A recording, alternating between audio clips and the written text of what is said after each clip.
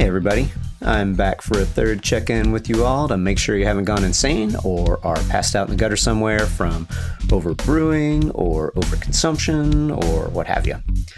Hopefully you are all well and have adjusted, albeit begrudgingly, to the new and current normal.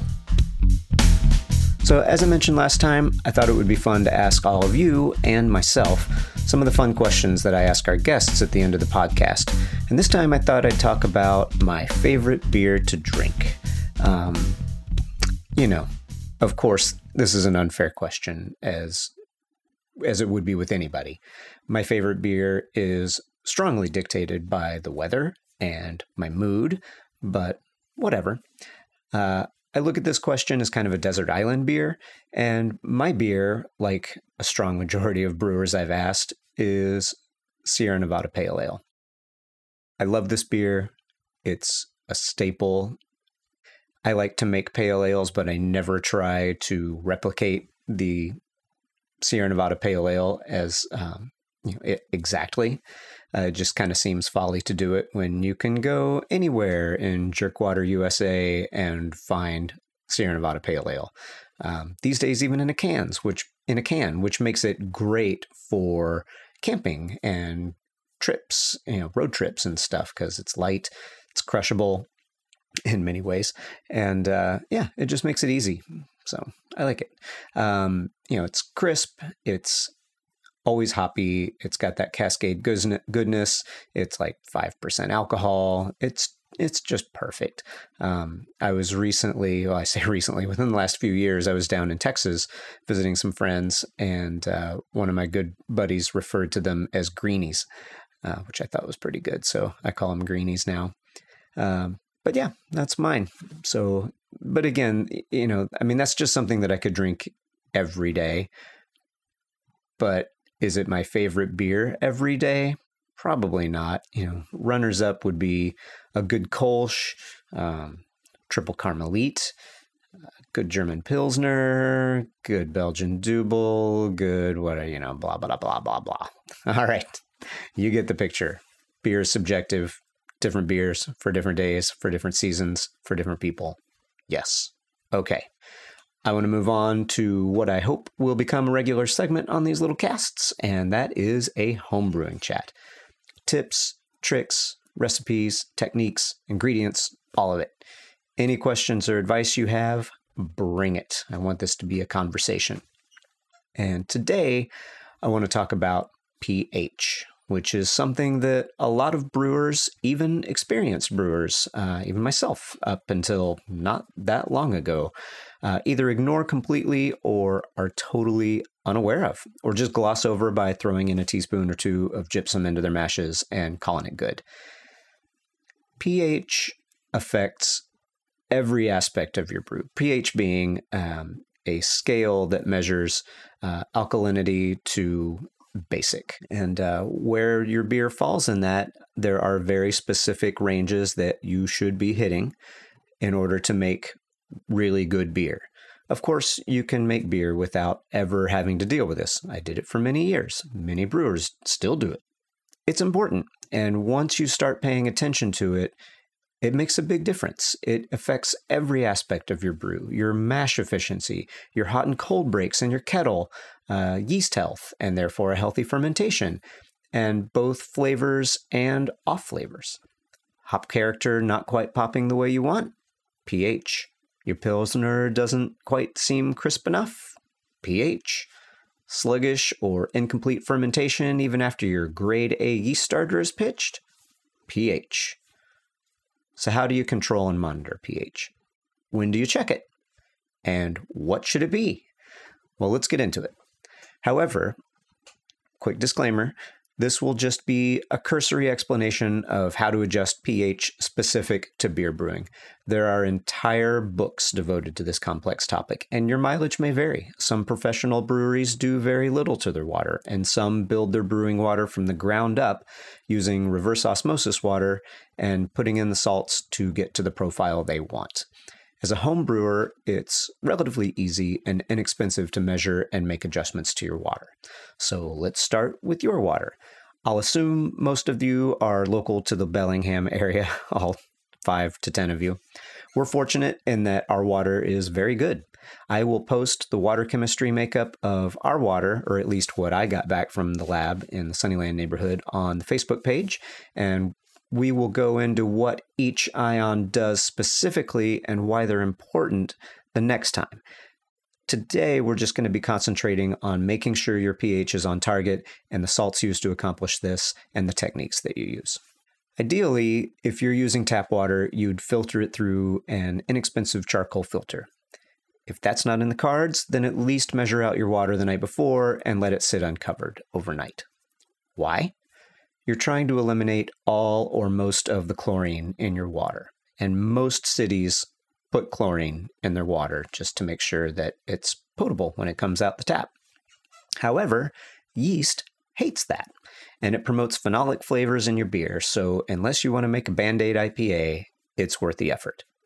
Okay, so when brewing an all-grain beer, you want your mash pH to be between 5.2 and 5.6. Accordingly, you want your mash water to be in this range as well. This will ensure that your wort pre-boil is also in this range. Handy. I shoot for 5.2 to 5.4 for my mash water and 5.5 for my sparge water.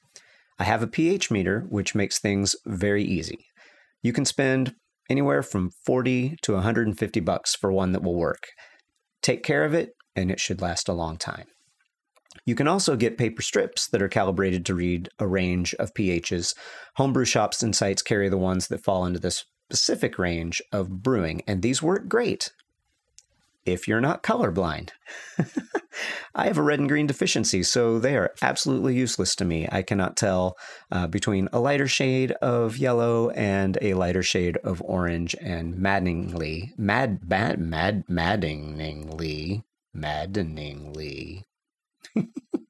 I'm drinking water, people.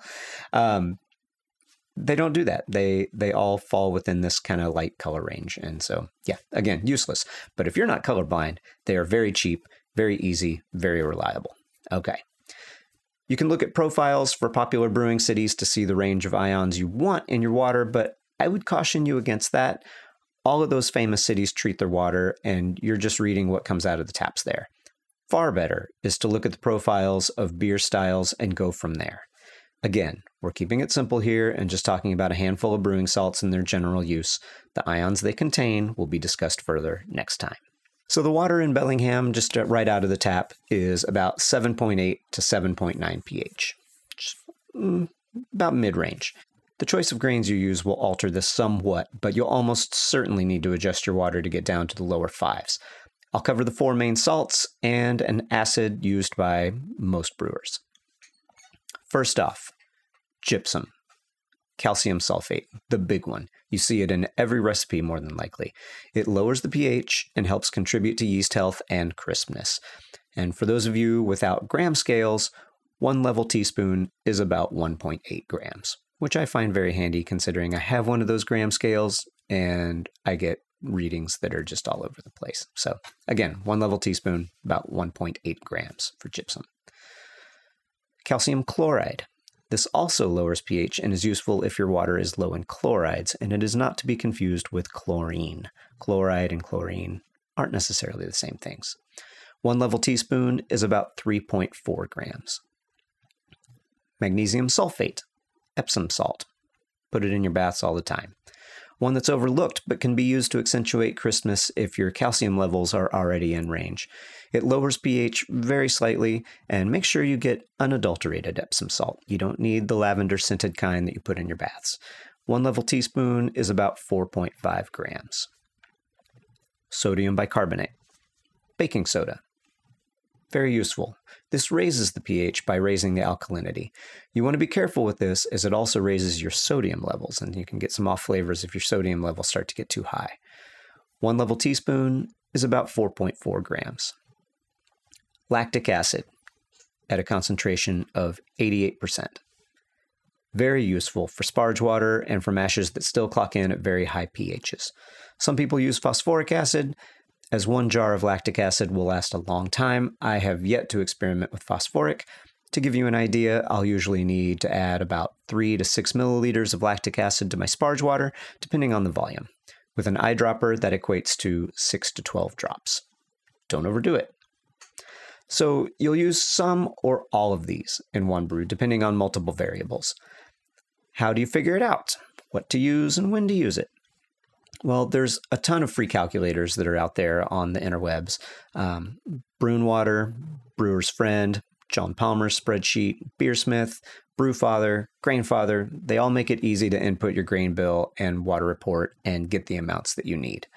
Some are free, some cost money. I personally use Brewfather for recipe formulation and the free Brewwater spreadsheet for salt additions. And that's Brewwater, B-R-U', named after Martin Brungard, who is the genius who put this thing together. Brewwater is chock full of great information about water and how it all works together. Highly, highly recommend it. Spend an afternoon in quarantine when it's raining for the next week and get to know your water. So when to measure your pH? Well, at a few points in your brew day, you'll want to measure your pH. The first couple of times you use spreadsheets, always and often double check to make sure things are what you believe them to be in your beer. Don't just take it for granted that these things are happening, because if you're off, you can be way off. And pH is logarithmic, which means the difference between 5.2 and 5.5 or 5.9 is gargantuan, powers of 10, right?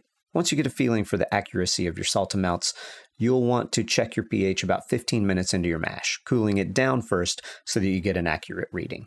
And then again, once you have all of your wort in the kettle. This is assuming you're brewing all grain. Doing the partial mash and extract thing, just make sure all of your water is between 5.2 and 5.6, and you should be good. Actually, I would stay on the 5.4 to 5.6 range, considering some of those specialty malts that you'll add will drop your pH just a little bit, especially if you're using a bunch of dark malts. All right. Well, that all sounds very involved and complicated, but once you've done it a couple times, it's really quick and easy. And if you've never bothered with all of this, be prepared for your beer to suddenly be far more in line with what you envisioned it to be. From taste to color to potential clarity, it all plays together. I just covered the most basics of pH, and I'm also assuming that for those of you that just listen to all that you at least are familiar with some of those salts and you're familiar with the brewing process, and you know that these things are important, you just might have been ignoring them. So next time I'll go over what all of those salts and your water contains and why they all matter. Sodium, sulfate, calcium, what do they all do? I decided to do this part first, which might be kind of counterintuitive, but whatever. These are just little mini episodes. We're just killing time, right? And trying to learn something new. All right. So if you want to read more on these, there is plenty of information out there. If you are savvy enough to find and listen to this podcast, then I'm going to assume that you know how to do a web search. Speaking of searches, I went back last week and looked at the Facebook page, Tapped In Beercast, to see if I had any questions or comments about what we talked about last week, which, if you will recall, was thinking in percentages and how that can make your brew day more consistent and your recipe formulation a little easier. And a listener named Christina wrote in, Coors apologist. What can I say? She nailed me on that one. She goes on to say, in all seriousness though, how do you identify efficiency points in the brew system? Like, how many places do you look at and say efficient here, not so much there? I've never really thought about it before, but ultimately it must create massive swings in the eventual output. Or does it? Minor swings? And so I answered that that's a good question that I didn't really go into. But there are two places primarily that you want to explore, mash efficiency and brew house efficiency. Mash efficiency is where you try to extract all the yield you can from your grains. Proper grind and water chemistry, pH, see why I thought about pH for this, are key here. Also, making sure your mash is well mixed. Taking your time mashing in a little grain at a time and mixing well as opposed to dumping all the grain in and stirring for a minute will help too. Brewhouse efficiency comes down to how dialed you have your system. Knowing where you lose wort and what your evaporation rate is are the keys here. Make sure you can reliably measure volumes, run some water through the system to see and measure how and where you leave water behind. The mash tun, wort chiller, kettle remains after knocking out, and sediment in your primary and secondary fermenters are the main places. Taking measurements and good notes will be a tremendous help in cranking out beers where you hit all your numbers and know going into the brew day what you will get into your fermenter is exactly what you had in your head. Good resources are Ray Daniels Designing Great Beers and websites like Brewfather and Brewer's Friend. The good news is that once you have all of this dialed in, it doesn't really change much, so consistency will be more consistent. Combining these things with the thinking and percentages that I talked about on the cast will transform brew days into relaxed and predictable joys. So thanks to Christina for writing in. And again, if you have any questions or comments about anything we talk about or just life in general, hit us up. Facebook page, Tapped In Beercast. So what are some fun things we can search for and talk about? Well, first off, I found out recently that according to feedspot.com, Tapped In is number 20 in the top 30 beer podcasts. I'm as shocked as you are. Number 20 out of 30, which there's way more than 30, so that's cool. I have no idea who there heard it or where they actually are, but thank you, feedspot.com. And then, while scouring the endless morass that is YouTube, I somehow ran across a channel called Philbilly. Like Philbilly. It's two dudes from what I'm guessing is somewhere in the deep south that do crazy shit like Sweet Baby Ray's wine, Pepsi versus Coke wine, and peanut butter wines, and so many other crazy things. What makes them so funny to me is that they give no shits and clearly do this for their own amusement. They are definitely not work or probably even family safe. They are not PC. They just are unfiltered, pure insanity to watch. So be governed accordingly. But check them out. They also make hot sauces and do some shine as well. And they reminded me of in the way back times of the bottle shop when a couple of guys came in extolling the virtues of something they referred to as Jamahol, a very questionable concoction made of the jam that comes in the little blue tubs. I can't remember the name of it. Some table sugar, enough water to dilute the jam, and yeast. Vile yet potent stuff. Although I do recall at least one fan who saw fit to pose with a bottle that I'd made during a beer tasting at the house eons ago. I'd whipped up a batch in the name of science for my now long defunct Beer Nut article that I used to write for the Every Other Weekly in the olden times.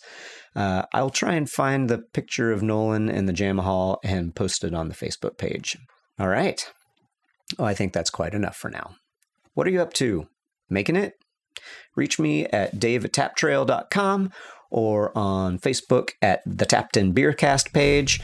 Or for the time being, I'm still doing the Instagram thing at Tapped In Beercast.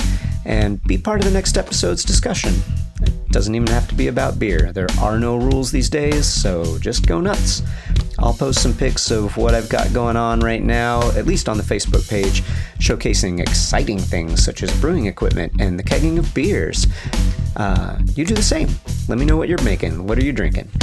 Hit me up with any questions or additions you have to all of today's info on the Facebook page. It's a conversation, after all, not a lecture. And of course, don't forget to rate and give us all the stars on iTunes, Stitcher, Google Podcasts, wherever you get your rambling content. And hey, if you take the time to review us, make sure I know, and I will read your review during these mini-casts. Also, if any of you write in with questions, I'll read those as well. I will talk to you later. Be safe, be socially responsible, and please resist all the urges that make you want to go out and kill these days. We are all just dealing. Cheers.